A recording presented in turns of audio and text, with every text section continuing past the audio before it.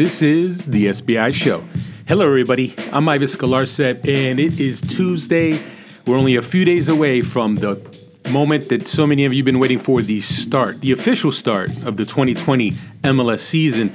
Now, MLS teams began the year last week with CONCACAF Champions League, but the actual regular season kicks off this weekend on Saturday, and there'll be plenty to talk about regarding the new season, all 26 teams and everything in the storylines that there are to follow.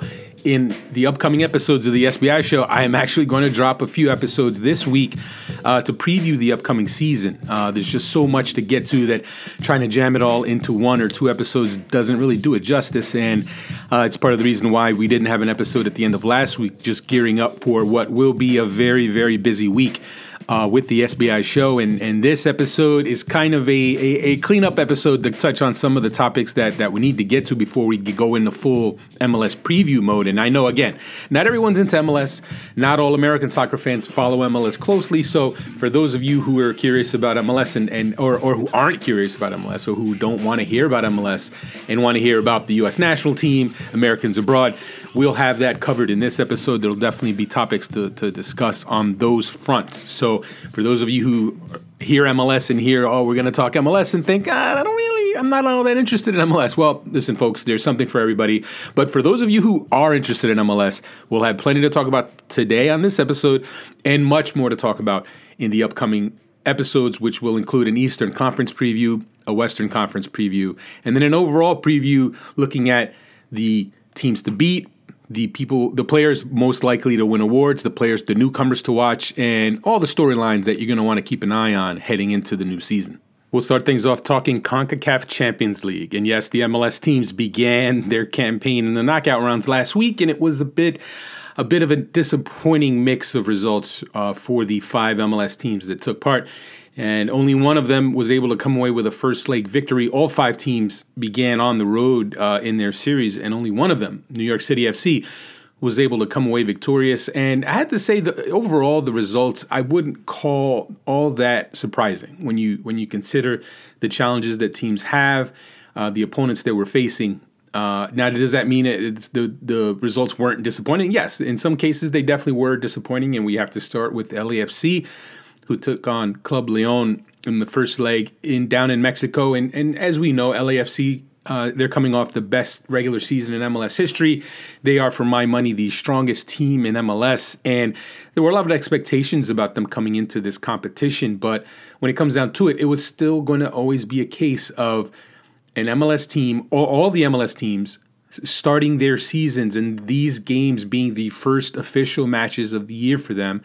And they're going up against teams who are 6 to 7 matches into their new seasons, into the 2020 campaigns. And LAFC had the unfortunate draw of being drawn in with Club Leon, a Mexican team that's actually playing really well in Liga MX right now. They're one of the better Mexican teams in the new season down in Mexico. So you have, the top MLS team gets the toughest draw of the MLS teams.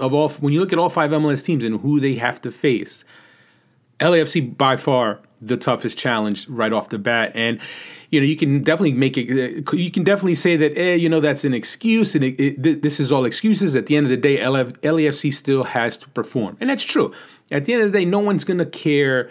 6 months from now, even a year from now, 5 years from now, no one's going to care about the circumstances as to why LAFC ends up not getting past Leon in this tournament. What matters is performing. And LAFC, they knew coming into this matchup that the first leg was everything. And it was really a case of surviving the first leg and limiting damage in the first leg. You were going to go up against a very good informed Mexican team playing at home that was going to try to take you out in the first leg. And you know what? LAFC had some chances. LAFC weathered a first half storm because I tell you what, Club Leon was all over them in the first half. They were dominant, and they really could have put up a handful of goals in the first half. LAFC weathered that. They missed their own golden chance. Brian Rodriguez had a great look at an open net that he missed wide on. But then the second half, the turnover, Mohamed El Munir with the turnover in the back, Leon pounces and they get that vital insurance goal to come away with a 2-0 victory in the first leg. Now LAFC returns home. They have no away goal. They have to score at least 2 goals to tie things up. And if they win 3-0, then again, they advance. And that's just a tall, tall order. And, you can definitely point to the mistakes that were made and the way the team looked. The team looked sloppy. And there's no two ways about it. They look sloppy. But again, when it comes down to it, they're essentially in preseason mode still. And anyone who's watched MLS over the years, they know, generally speaking, the beginning of the season, it's pretty rough. The quality of play is very rough in the beginning parts of the season. These teams coming into the year are not sharp. And it takes some matches to really, really find that rhythm and really, really find that form that really tells you where teams are. And right now, LAFC, as good as they are, and I still, for my money, I think they're going to win the whole thing. I think they could shatter their own record for points in a season. As much as I believe that, as much as I think this is a very strong team, they, even with all that, to expect them to come in on day one and be sharp and be mistake-free, that I think that was always a tall order. That being said, you still can't make these mistakes. You still can't do what they did. And I'm sure Bob Bradley, if he had hair, he would have pulled it out because he specifically told his team, we have to avoid mistakes. We can't give any goals away to this team because they're good enough. They'll take goals. You don't need to give them goals. And that's what they did. They gave Leon that vital second goal at the end of that match. And you can definitely point to the defense and say, oh, well, look, LAFC's defense is shaky. When it comes down to it, defenses in general, when you're talking about teams, as they're progressing through their preseasons and sharpening things up and getting ready for the new campaigns, defense is always the slower of the two. The defense, the organization and the structure of defending as a group, it takes a little bit longer to get it where you want it to be. And we saw this across the board with all the MLS teams. Defensively, there wasn't a lot of great defending from the MLS teams. I mean, there's no two ways about it. And LAFC was a victim of that. And you can clearly point to, hey, look, they traded Walker Zimmerman away. Maybe if they don't trade Walker Zimmerman away, things are better. You could definitely say that. You could definitely point to that and say, hey, look, Dejan Jakovic is not Walker Zimmerman, not by a long shot. Having said that, I'm not going to sit here and say, well, if Walker Zimmerman's there, they win this game. I don't happen to believe that at all. I don't think him being there changes the necessarily. I mean, of course, could he have been on a set piece and gotten them a goal? You'll never know. But for me, that wasn't the difference. That wasn't why they lost. They lost because they made some mistakes. They didn't finish their chances, and they were sloppy. They were sloppy. And Leon, credit to Leon. Let's give these teams. I feel like MLS fans never want to give Mexican teams credit for being good. And when it comes down to it, Club Leon is a good team. They're a good team. And, they're in that. This was, I believe it was Leon's 7th match of the year. They played 6 matches in Liga MX.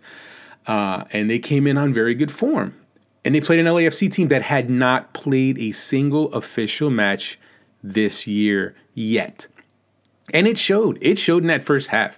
And the unfortunate thing for LAFC is that what we've seen in the past is MLS teams benefit when they can get a bit of a softer first matchup, right? Now, and again, this is not a knock on New York City FC because they don't pick their opponent. But if LAFC had played if they had played the NYCFC's opponent in the first match, if they had played Santa Clara in their first matchup, I would bet all the money that I have, which isn't much, but I would bet all the money that I have, LAFC would smoke Santa Clara. But again, does that mean NYCFC goes down to Mexico and loses to Club Leon? Not necessarily, because again, it comes down to avoiding mistakes. It comes down to eliminating those mistakes and making sure the first leg is manageable. That was clearly the task for LAFC, and they didn't come through with it. Does it mean NYCFC couldn't have gone down to Mexico and done it? We don't know, but I firmly believe though LAFC if they were able to get out of the first round of the first knockout round of this competition and get some games under their belt, then they could have had that momentum rolling into the later rounds of the tournament and really had a chance in this Champions League. But right now, the way things stand for them after that first leg, it's just really tough to see them turning around now and erasing that in the second leg. As good as LAFC is, as much as I see LAFC winning everything in MLS in 2020, I don't know if I see them turning it around in the Champions League. Now, LAFC was actually the only MLS team in the Champions League to suffer a loss in the first leg. And that's pretty good news for MLS. But some of these performances in the first leg, I would say, were still somewhat disappointing. Obviously, going on the road and getting a draw is still pretty good. It's still pretty good. But consider Montreal. Montreal goes down to Saprissa. They jump out to a 2-0 lead. Thierry Henry had his team looking pretty good there. And then to squander that 2-goal lead and to have to settle for a 2-2 draw, if you're Thierry Henry, you have to be seriously disappointed there because it's not easy to go down to Saprissa and get a result. It isn't easy, but they had a chance to get the win, and the win there would have definitely made a difference there. I still like Montreal's chances in the series, but do I see Montreal doing much more beyond that? Do I see them going on a run like they did a few years ago when they got to the Champions League final? I wouldn't say that by any means. I think it's going to be a bit of a rough year for Montreal in MLS, but there were some encouraging signs about the kind of attack, the kind of style of soccer that Montreal is going to play under Thierry Henry. They're going to be an attack-minded team. They're going to be a fun team to watch. And obviously, with Nacho Piatti leaving, you wondered, how will they make up for that? Where will the goals come from? Where will the chances come from? But I tell you what, Montreal, I think they're going to be a pretty good team to watch. They're going to be a fun team to watch, but I don't know if they have enough on that roster to be a competitive playoff team. That's going to be the task for Henry. Now, if Henry can make them a playoff team, then it shows that he learned something from his first managerial job, his first head coaching job in France with Monaco, which obviously was a disaster for him. But again, I've said for a long time now that I think Henry is a highly intelligent guy who could be an excellent coach. And it didn't work out for him in Monaco, but if he can make it work in Montreal, then it'll show that he is progressing and that he is developing as a coach because he's still young. He's still young. I mean, it feels like just yesterday he was putting in goals for the Red Bulls. But we'll see. We'll see what happens with Montreal. The team, the MLS team that is in the best shape, as I mentioned earlier, New York City FC. They put 5 on Santa Clarita, 5 on the Costa Rican side. And to be fair, Santa Clara is having an abysmal season down in Costa Rica. It's one of those cases where a team qualifies for a tournament, but they then go into the tournament and they're just not in a good place. And right now, NYCFC, now they gave up 3 goals, and you don't like to see that, right? But as I noted, it's, defensively sometimes it's not, it bringing the attack or getting the attack to click can oftentimes be what develops first or what sets in first, but the defensive cohesiveness can take a little bit longer. And, when you think about it, when we talked about earlier about, if LAFC had played Santa Clara, and if NYCFC had played Leon, I'd tell you what, listen, if you're NYCFC and you're giving up 3 goals to Santa Clara, I don't even know how many goals you would have gave up to Club Leon. That's something else to think about. So, but you know what? You play who you play. You play the team that you're drawn against. And NYCFC with Bear with the hat trick, they have to feel really good heading back home to Red Bull Arena for the second leg. I'll be there for that one. I'm sure it's gonna be a very weird experience of NYCFC being the quote unquote home team at Red Bull Arena on Wednesday. But you know what? They're in pretty good shape. And it was the kind of result they wanted to have, so they wouldn't have the second leg hanging over their heads. And now you don't want to look ahead too far, but if you're NYCFC, you have to be feeling pretty good about getting to that next round. And when you get to that next round, you're going to have a few games under your belt by that point, and then we could see something closer to an NYCFC team that can really contend. And obviously the big question with them is, how will Ronnie Deila affect their style, the new manager? How will his style change them as a team. And he has made it clear that he's not trying to reinvent the wheel with this team, and that they obviously are going to be some different principles, but for the most part, they're still going to be an attacking team. They're still going to emphasize possession, but maybe in different ways. And early on, it's looking like, maybe this team is taking to Ronny Deila as a manager. Again, it's early. It's one game against a bad opponent, but still, it's promising,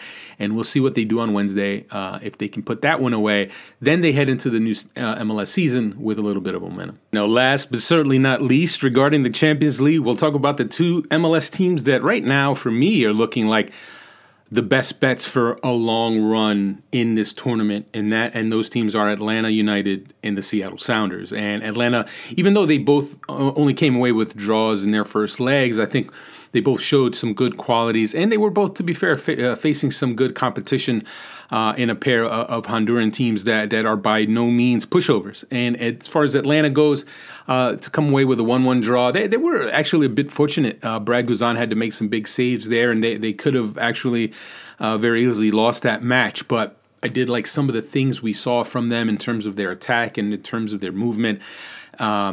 Again, much like every MLS team in this competition, in this first legs, defensively, you're still working out some issues. Again, Miles Robinson is still out. They had Mo Adams playing at fullback. It was a bit of a mishmash of a patchwork defense that Frank de Boer had to put out there. But I did like some of the things I saw from the attack. And it's some promising stuff there from Atlanta.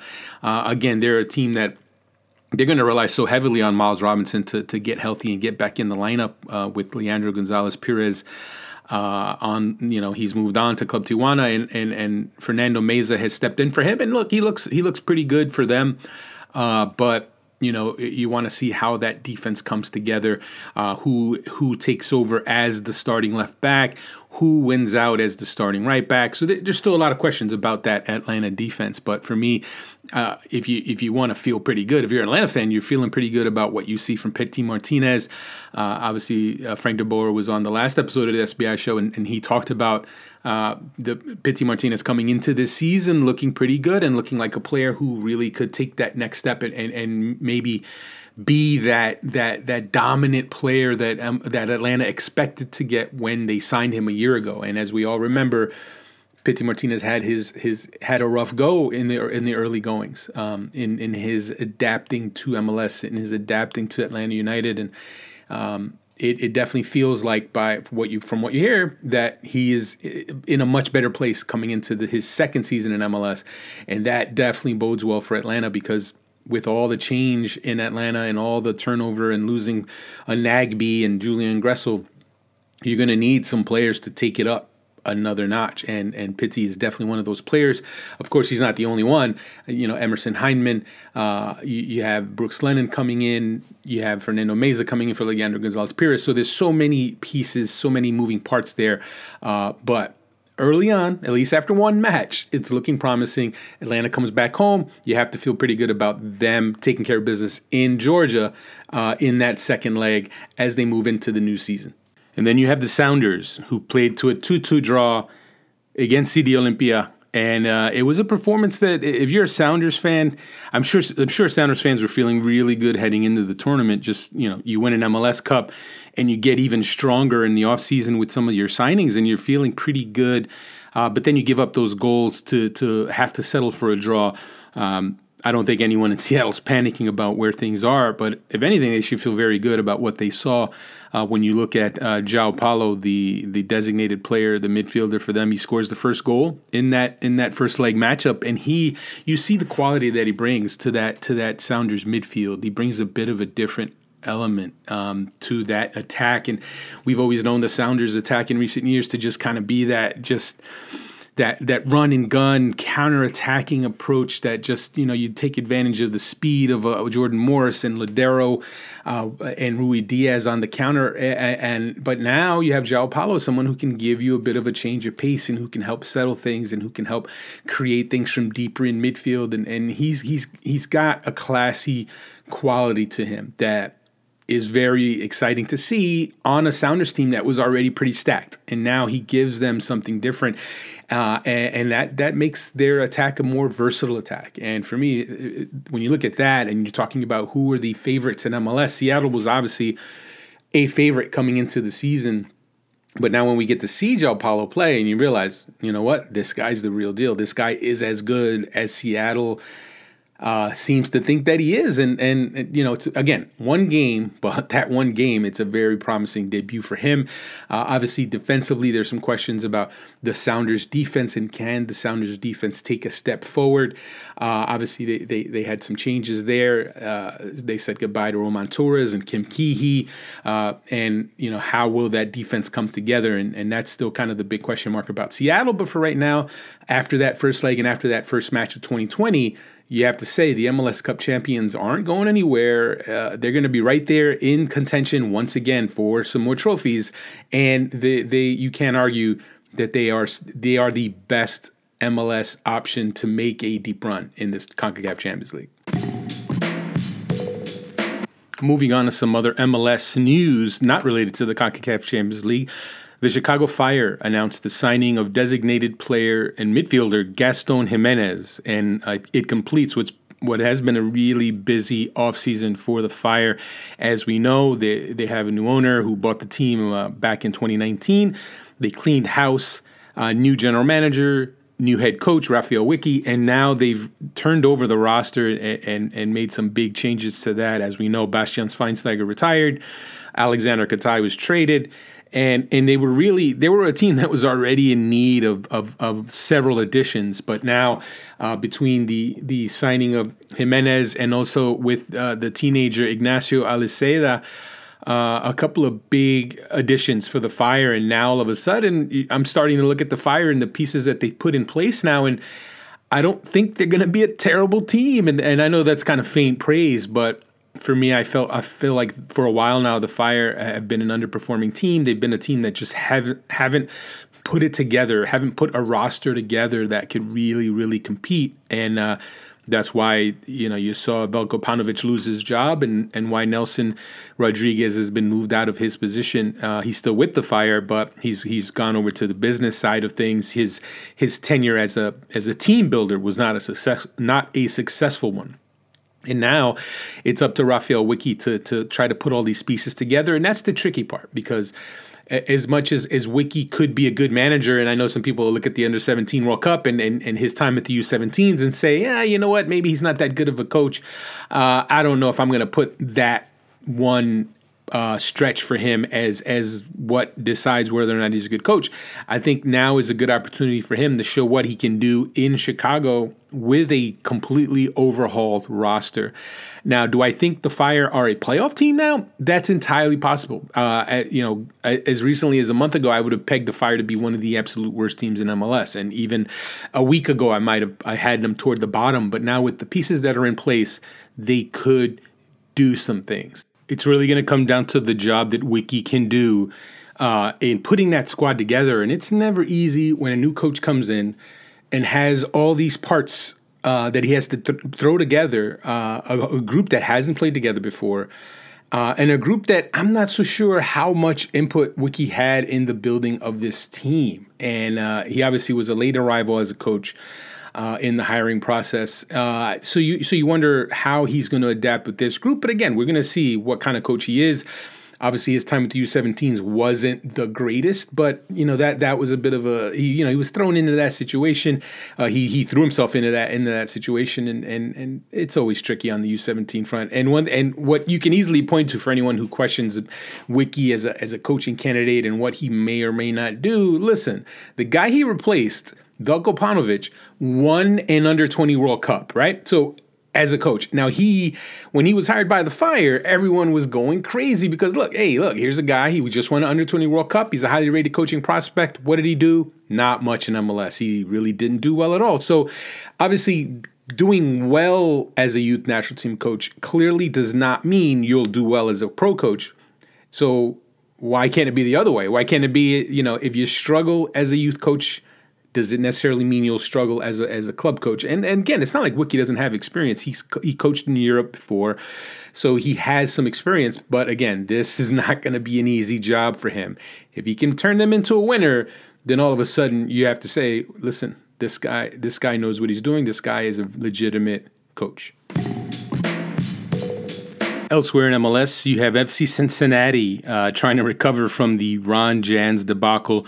As you know by now, Ron Jans has moved on. He stepped down as head coach amidst all the issues with the accusations of him using racial slurs.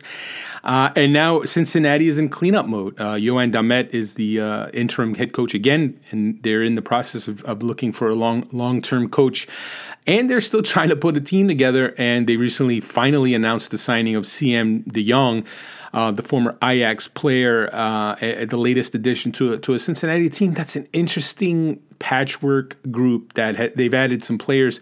They've added some interesting players this winter when you talk about Kubo and Locadia and now de Jong, some good attacking pieces. But when you look at the team as a whole, top to bottom, it's still not a group that inspires a lot of confidence. And still, for me, when I look at the rest of the league and how other teams have approached the building of their squads, Cincinnati's still playing catch up. And for my money, I think the two new expansion teams, Miami and Nashville, are already ahead of Cincinnati. And that just shows you what a disaster 2019 was for Cincinnati and what a disaster their process of putting that team together was. And I know you have plenty of people who will cop pleas and make excuses for, there was a short turnaround, there was a short timetable, it wasn't an ideal situation. Listen, when it comes down to it, Cincinnati made the decisions that they made. They made the decision not to hire Bruce Arena when they very easily could have hired Bruce Arena to run that team. He could have been their head coach / general manager. That was a possibility. They went in another direction. It was Cincinnati's decision to go and trade for Nick Hageland rather than trading for Enai Kopara. And again, that's another one where, you have to ask yourself, the leadership at the time, what were they approaching things in a practical way, in an intelligent way? And when it comes down to it, they weren't. They didn't build this team in a great way. And you really have to point the finger at Jeff Berding, the team president, who is really at fault for a lot of the issues that the team had in year one, and a lot of issues that they're still paying the cost for. And the scary thing is, as much as Berding allegedly is no longer as hands-on in the whole process of control of running the team as maybe he was in year one, my understanding is that he's still very involved, and we're talking about a guy who doesn't know what he's doing, and that's what it comes down to. Like he may have had success and experience in the NFL realm, but when you're talking about a guy who doesn't know a thing about soccer, being overly involved in soccer things, you're going to end up with a mess. And that's exactly what happened in Cincinnati. And FC Cincinnati is still cleaning up from that mess of year one. And until Berding and until the owners at Cincinnati figure out that they need to make sure the right people are making the decisions, the right people are involved in the processes, and the wrong people are kept out of the processes, Cincinnati's going to continue to make mistakes after mistakes. And you know what? You don't want... It's unfortunate because Cincinnati had so much momentum coming in with the big crowds and the success in USL, and it just seemed like a slam dunk success story coming into MLS. But they have completely botched this, and you just wonder at what point will they turn it around. And I just don't think it's going to happen in 2020. Just looking at the roster that they put together, the squad they have, I just don't see it happening. And if it doesn't happen, and if it continues to be a disaster, if they're once again one of the worst teams in MLS in 2020, at that point, the owners in Cincinnati need to ask some really hard questions, and they need to make some really big decisions on who's running that team. Because right now, they are, they're heading into their second year in MLS, and they are without question, you can argue the league laughingstock. There is no other. I'm when I think about it, when I think about who the teams in MLS are that you would say, okay, this team is a joke. This team is considered a laughingstock in the league circles. I mean, Orlando City obviously hasn't had success. They haven't been to the playoffs yet.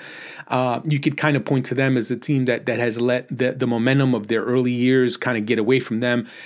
So they're in that category as well. The Chicago Fire in recent years, actually, in the years under Andrew Houtman, had really transformed into a bit of a joke. But now, obviously, Houtman sold the team. They have a new owner. They're heading in a new direction. So you kind of wonder what they're going to do next. Cincinnati just feels like a team that's just stuck already, and they're losing an opportunity. And they're losing what was really some real energy there. And, I just hope they figure it out. I hope they turn things around. But right now, it's a hot mess. And it's not about just Ron Jans. It's not about just what, him and the mess that he made. He is a symptom. He is not the cause. So we'll see. We'll see what happens with Cincinnati. But it's not I can't imagine there are many Cincinnati fans who are feeling super excited about their team heading into 2020. And that, for me, is unfortunate. Getting away from MLS a little bit, we have to talk about Jermaine Jones and the recent comments that he made in his interview with Sports Illustrated's Grant Wall.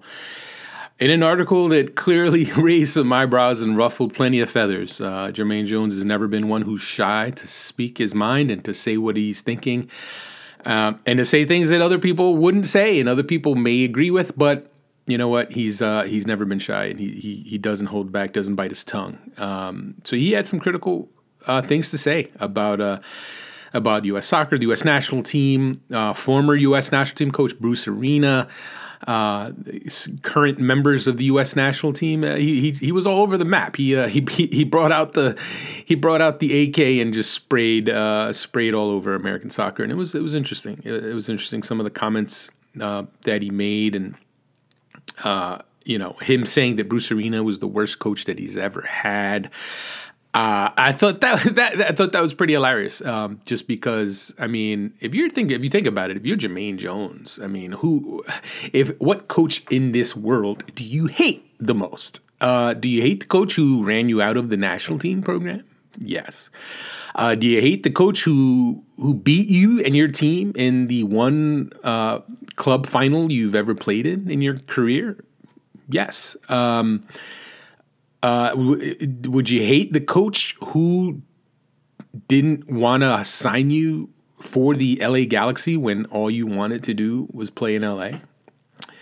Yes, I think all those things add up to Bruce Arena, and all those things add up to why Jermaine Jones would absolutely despise Bruce Arena. Now, this isn't to say Bruce Arena is infallible, that Bruce Arena doesn't deserve criticism for the way he handled the U.S. national team head coaching job in his second go-round.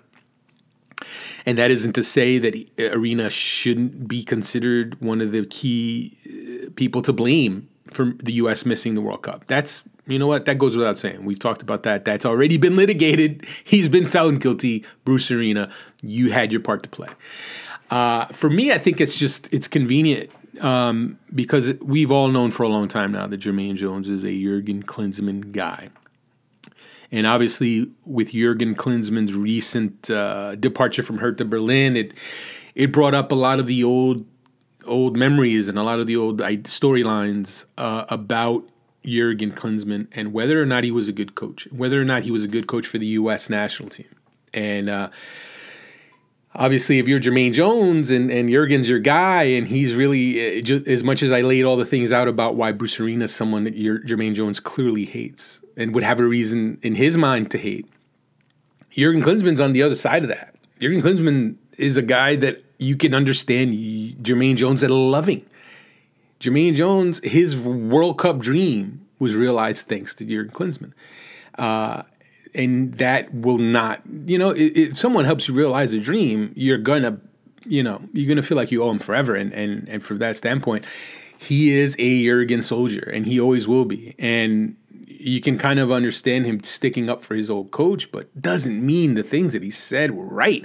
It doesn't mean that we're supposed to sit here and buy the idea that if Jurgen had stuck around, things would have been fine and the U.S. would have qualified. And as Jurgen likes to tell people, the U.S. could have made it all the way to the World Cup semifinals in 2018 if only Jurgen Klinsmann hadn't been fired. I'm sorry, folks, but I'm calling BS on that. Jermaine, you can be right about Bruce Arena, but doesn't mean you're right about Jurgen Klinsmann. Because when it comes down to it, both coaches had their part to play in the U.S. not making the World Cup. Because while, yes, Bruce Arena had more games, he had 8 games to turn it around after the hole that the U.S. was in. He had 8 games, yes. And he botched that, yes. And he mishandled it at the end, yes. But Bruce Arena stepped into a disastrous mess. And as much as maybe some people want to believe that that wasn't the case, it absolutely was the case. That it was a mess. The entire locker room environment with the national team was a bit of a disaster. And does that mean Bruce Arena was the right guy at the moment to clean up Jurgen Klinsmann's mess? No, doesn't mean that. But it doesn't mean that because Bruce Arena failed at cleaning it up, that it wasn't actually a mess. And that's where the revisionist history, is in full bloom here. Because now you're actually going to get, you've gotten people for years who tried to make it, there's clearly some people out there who are Jurgen apologists, Jurgen fans, Jurgen believers, because Jurgen tapped into a certain fan base who loved the things that he said. Because Jurgen Klinsmann would be the first guy to criticize MLS, the first guy to obviously try to push players to the best leagues possible, which, again, you want as a national team coach. You totally understand that. But at the same time, none of that made him a good manager. Just because he said things you liked someone to say doesn't mean he was good at his job. It doesn't mean he was a good coach.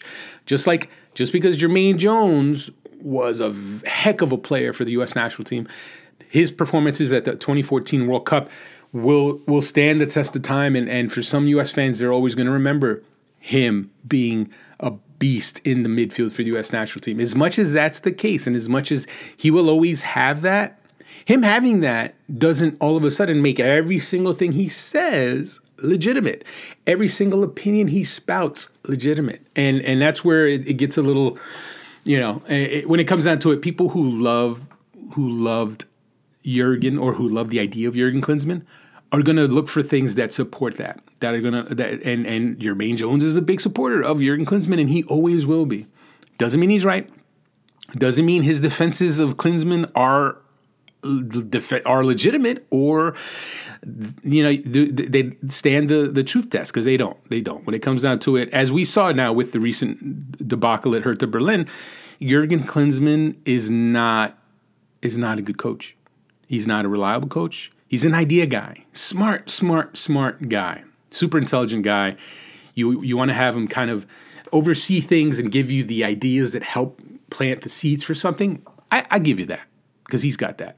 But in terms of the manager, in terms of the coach, in terms of the tactical acumen, the ability to actually lead a team, no, that's not him. And I know if you want to go all the way back and say, hey, look, 2006 World Cup, Germany got to the semis of the World Cup with Jurgen as the coach. So what does that say? Well, again, he also had a coaching staff that really, really helped him. Yogi Low was his assistant. And Yogi Low is a proven commodity as a very intelligent manager. And as we have heard repeatedly from members of the German national team, he was the brains behind that whole operation. So he was really, you could argue, the reason why they had the success they even had. Because what's funny is, for those who don't have the good memories, Jurgen Klinsmann was nearly fired as German national team coach. He was on shaky ground before that World Cup. He was on shaky ground before the 2006 World Cup. And then the U.S., then Germany played the U.S. in a friendly in Germany, and they smashed the U.S. And that victory helped solidify Jurgen's place as German national team coach heading into that 2006 World Cup. And who was the coach of the U.S. team in that match? Bruce Arena. So actually, Jermaine Jones indirectly should be thanking Bruce Arena, because Bruce Arena helped make Jurgen's career as a coach. Because you know what? If Bruce Arena and the U.S. beat Germany or tie Germany in that friendly, Jurgen Klinsmann might not even be the Germany coach in the 2006 World Cup. And if he's not the coach of Germany in 2006 World Cup, he's never the coach of the U.S. in 2014. So it's interesting when you think about things like that and the butterfly effect. And then if you want to look at it that way, then yes, you can blame Bruce Arena twice over for everything that happened in 2018. But I don't know. I think for me, just listening to the Jermaine Jones comments, I mean, Jermaine Jones, when it comes down to it, right? He's got a personality. There's no doubt about it. There's qualities to him that you love and appreciate for them, the uniqueness. But at the same time, I mean, there's certain things about it that when you look at the behavior and some of the stuff, I mean, you know, you could argue, is he the Antonio Brown of American soccer? And for those of you who don't know anything about football, Antonio Brown is an NFL wide receiver who, let's just say, has behaved pretty erratically over the past however long, 6 months to a year, or however long he's been behaving erratically. Jermaine Jones has had some of that. He's behaved pretty erratically with some of his social media stuff and his personal life that's been there for all to see. And it's unfortunate that he puts it out there, and he kind of makes you cringe. Some people love it. Some people, the TMZ loving part of the world eats that stuff up, but you still can't help but cringe at some of the things you see from Jermaine Jones. Because you know what? We want to see him do well. He's a family guy. You can tell he loves his kids. He loves his family. But then you see all the kind of unsettling stuff, and you're like, Jermaine, take it easy. Like what's going on there? So he's not the most stable guy.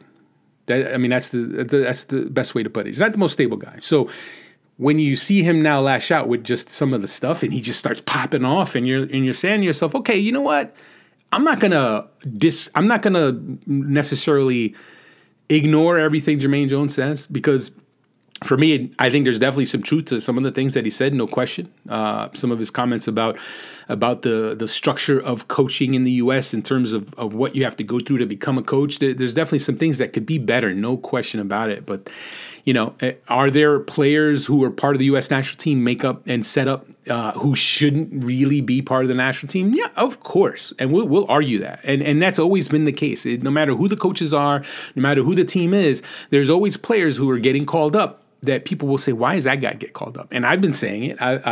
I've been on this show, and I've said, and whether in the show or in writing, you know, why does Daniel Lovitz keep getting called up? Why does Corey Baird keep getting looks? And then before that, you could point to other players. So I get that. So I don't really have a huge problem with Jermaine Jones voicing his opinion about what he feels are questionable call-ups, especially when, and I agree with the idea that, you know what, if a guy is playing in the Bundesliga and he's playing regularly and he's a starter in one of the best leagues in the world, how do you justify not making them a part of the national team when there are other players who are in inferior leagues who are getting the call-ups? And that you know what, for me, I just don't see how you defend that. And okay, it's fine. If you're talking about a 32, 33-year-old player who, you know what, when you're thinking about it long term, is he going to really be a factor for the next World Cup cycle as opposed to a younger player? I get that. I get that to some degree. But when you look at someone like Timmy Chandler, and before he came back into the picture, someone like Alfredo Morales, I asked Greg Berhalter back in May about this very idea, about the idea of, you know, what do you say to people when you have situations like this? How do you, like, when you have players who are in these bigger leagues but who aren't necessarily getting looks, and who are regulars in the Bundesliga but can't get a call-up?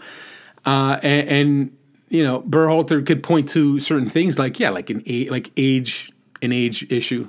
You know, maybe there are some younger prospects who aren't in as high a level of a league, but who are maybe in a coach's mind a better long-term prospect. I get that. But we're on a little bit of a tangent here. But I understand where Jermaine Jones is coming from when it comes to that. Although it does make you cringe a little because, like, if you're Tim Ream and you're sitting in London sipping your tea, and all of a sudden you're just getting shots coming your way. Tim Ream just, what did he do? Tim Ream is the nicest guy. Should he still be a part of the national team setup? That's obviously up for debate. And for me, I feel like at his age, is it time to move on from Tim Ream? I see that. I agree with that.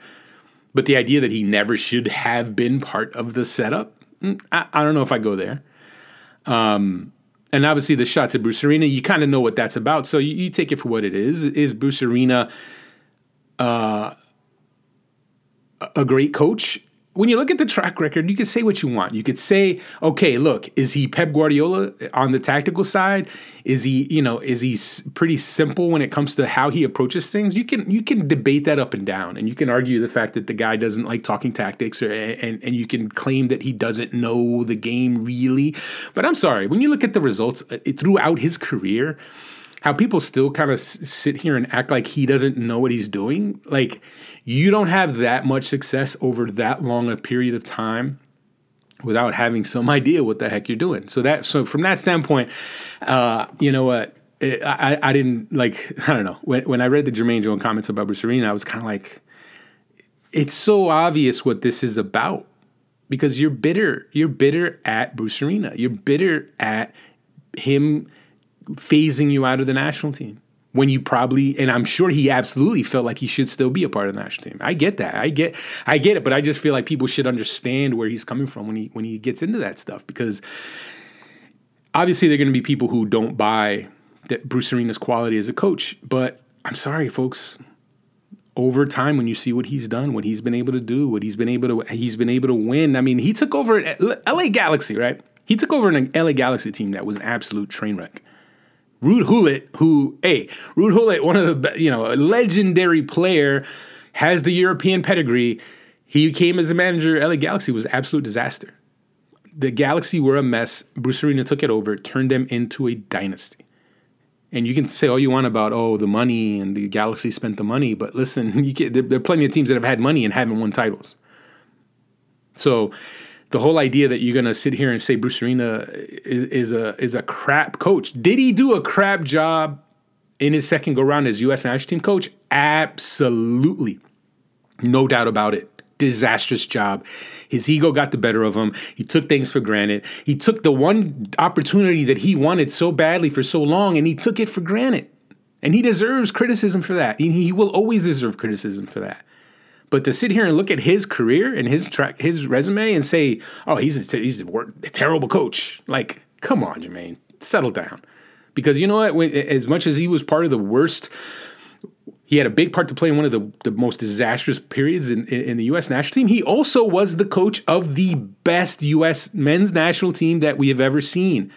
And the best World Cup run we've ever seen, the 2002 World Cup team. He put that together. He put that group together. He put Landon Donovan and DeMarcus Beasley at 20 years old into that group, and he got them to the quarterfinals of the World Cup.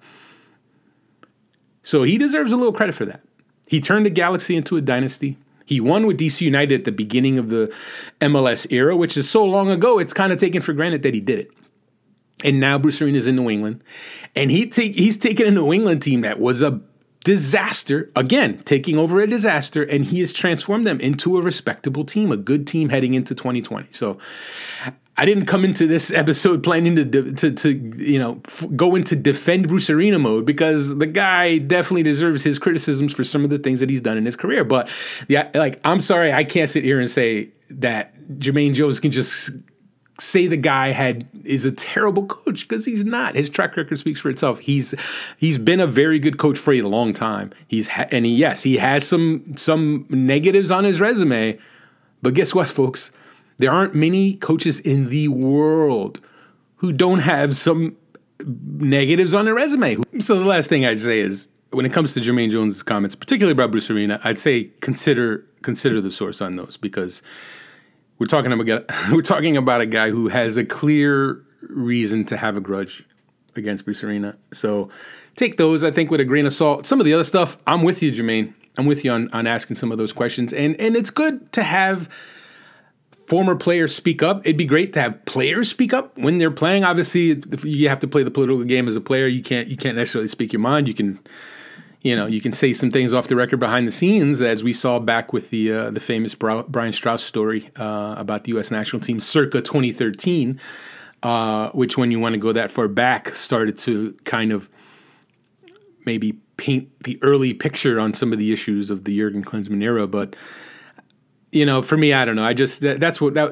I came away from the Jermaine Jones comments, looking at it like, you know what. It's great to speak your mind. It's great to say some of the things that need to be said. But when you let your personal grudges kind of take you into saying some just absurd stuff, that's when it for me, it's a little much. It's a little much to stomach. But again, some people are going to eat it up, and some people the Jurgen lovers are going to eat it up. The Bruce Arena haters are going to eat it up. And you know what? It is what it is. And I'd say above all, I hope Jermaine Jones gets into coaching in the United States, because obviously he pointed to some real issues that exist, and you'd like to think that with what he brings to the table in terms of his experience as a player and his view on things, you want to see him be a part of the solution, right? Because it's easy to complain, it's easy to criticize, but let's see what you do as a coach. And I'm curious to see. I'm curious to see if Jermaine Jones can make it work as a coach, because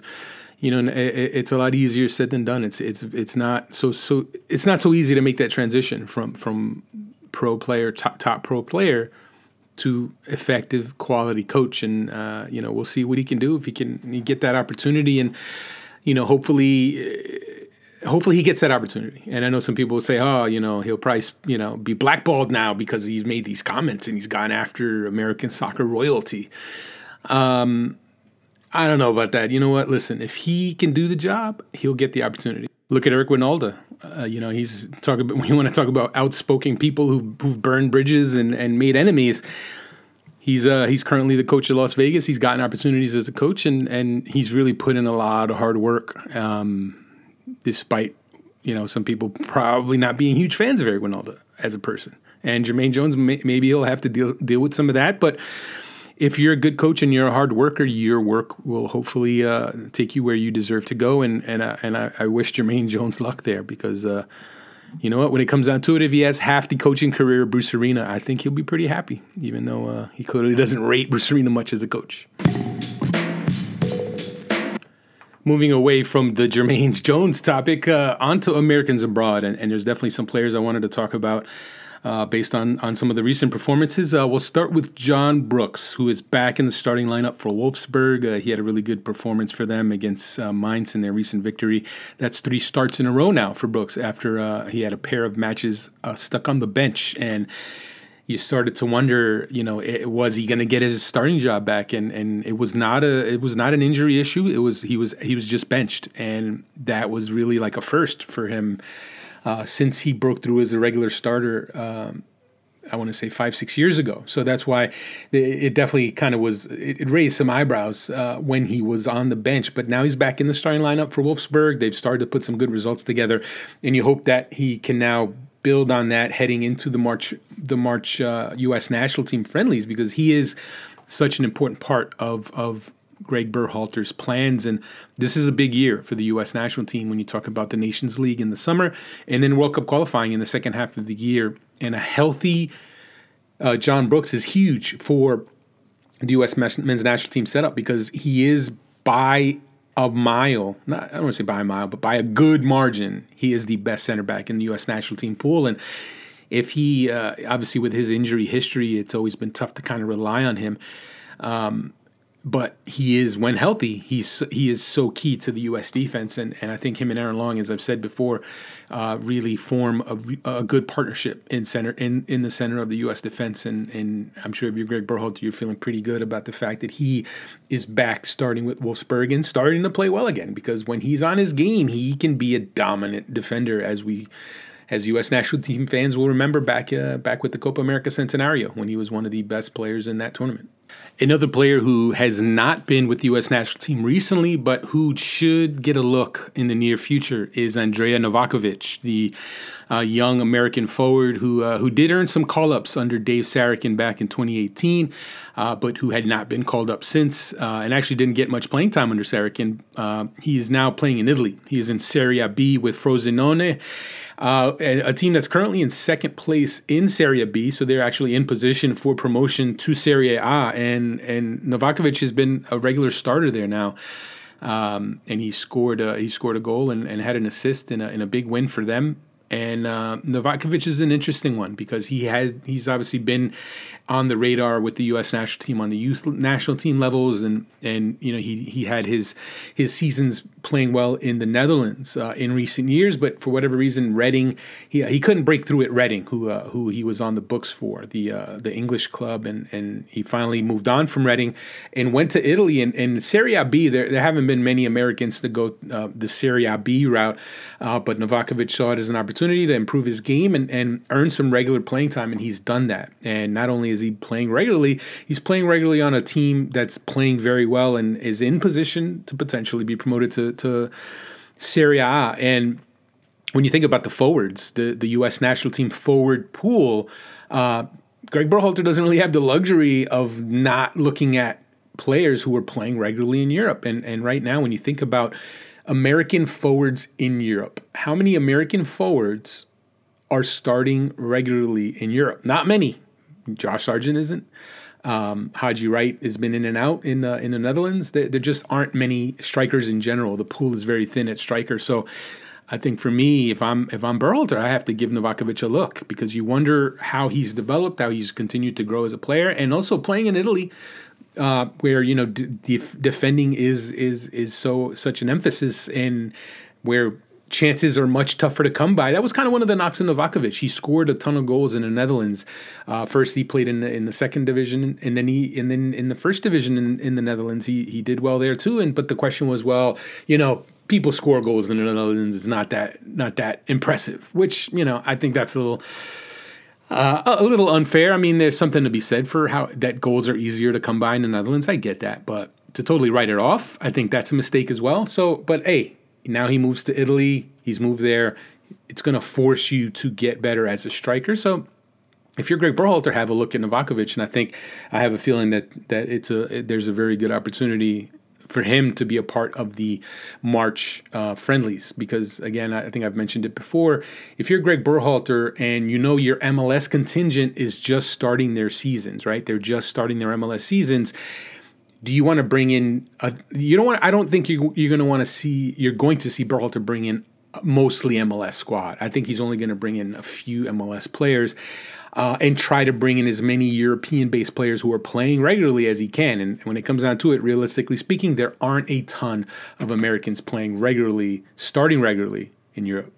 Another American who's starting regularly in Europe is Eric Palmer-Brown, who is currently playing in the Austrian League for Austria Vienna on loan from Manchester City, and he recently scored the equalizer against Jesse Marsch and Red Bull Salzburg. And he also scored that goal with Jason Kreis in attendance. And it's pretty clear that Jason Kreis is looking at Eric Palmer-Brown as a possibility for the Olympic qualifying tournament. And Jason Kreis, I had a chance to speak to him back in January, and he made it clear then that he planned on bringing some European-based players to Olympic qualifying. And the reason that kind of was a headline was because traditionally, European clubs wouldn't necessarily release players for a tournament that they didn't have to release players for, particularly players who were playing regularly on the club side. So Kreis definitely made it sound like he was working with some of these clubs to have some of these players available for the Olympic qualifying tournament. And the fact that he went and saw Palmer-Brown play tells me that he believes that he will have him available. And that's huge, because as things stand right now, Miles Robinson still has yet to return to action for Atlanta United, and he was going to be, you figure, a big part of the U.S. defense in Olympic qualifying. And obviously with him out, that's a big void. And you do have some other options. You have Mark McKenzie, you have Justin Glad, who are just both part of the U.S. senior camp in January. But Eric Palmer-Brown is a very talented player, a former U20 captain. He's played in an under-20 World Cup before, and now he's been starting regularly in the Austrian League. So he has that sharpness, that match sharpness, to really be able to step in and compete in a tournament. So I think that's a great development to see that. When he made that move to Austria Vienna, you kind of wondered, is this the right move for him? Is this the right loan? Obviously, he's with Manchester City. They've loaned him around, and not all of the loan opportunities have been successful ones. But clearly the Austria Vienna loan has worked well for Palmer Brown. So I think it's safe to say we will see Palmer Brown in Olympic qualifying, and he is a player who's kind of fallen off the radar. It's easy to forget that he was, for a long time, one of the highest rated young prospects in the pipeline. And he's still very much one of the better prospects in the U23 player pool. So, you know what? There's a good chance we'll see him in Olympic qualifying, and that could be a statement tournament, an opportunity for him to reestablish himself as one of the best young Americans in the pool. Well, that just about wraps it up for this episode of the SBI show. Apologies for no guest segment on this episode. It's just been a real crazy week, and trying to figure out who would have been a good fit for this episode. When it came down to it, I just wanted to touch on so many different topics that I didn't want to make this a super long episode. As I said earlier, the plan is to have 3 more episodes this week. We'll have an Eastern Conference preview episode, a Western Conference preview episode, and then kind of an overall MLS season preview episode, talking awards, talking playoff teams, and other topics. And also in that episode, we'll have other non-MLS related topics to get into, whether it's U.S. national team, Olympic qualifying, Americans abroad as well. So definitely stay tuned for those. I'm trying to get us on a regular routine again, regular schedule. Obviously, these few weeks before the start of the MLS season have been crazy as SBI has ramped up the preview coverage. And in case you haven't already, make sure you go to SBI and read all of our MLS season previews. I'd like to think we have the best selection of MLS team previews around. We've previewed all 26 teams. I believe the last of the team previews will go up on Tuesday. So definitely, after you hear this, go read our team previews if you want to know everything there is to know about the 26 teams in MLS. And then, obviously, later this week, we'll have more lead up to the start of the season from the best players. We have our power rankings up as well. Just a real thorough overall package previewing the 25th anniversary MLS season. So stay tuned for that as well. And definitely thank you for listening. And of course, any suggestions or any recommendations, anything that you like about the show, you don't like, anything you'd like to hear, guests you'd like to have on, let me know. Let us know in the comment section for sure. Feedback is absolutely appreciated and taken into consideration for sure. For example, if you noticed in the separators of the topics, I've adjusted the volume on those thanks to the suggestion of one of our listeners. So thank you for that, and keep the suggestions coming, because I'm definitely trying to keep the show rolling and trying to improve it. And we will get on a regular routine as the MLS season gets rolling on. The dream and the goal will be to have a Monday and a Friday, or a Tuesday and a Friday episode twice a week, and hopefully get rolling from there. But of course, it's been a little easier said than done to this point. But one thing's for sure, the goal is this week to get 3 more episodes in the can to get you all ready for the upcoming MLS season. That's all for now. I'm Ives Galarcep. This is the SBI Show.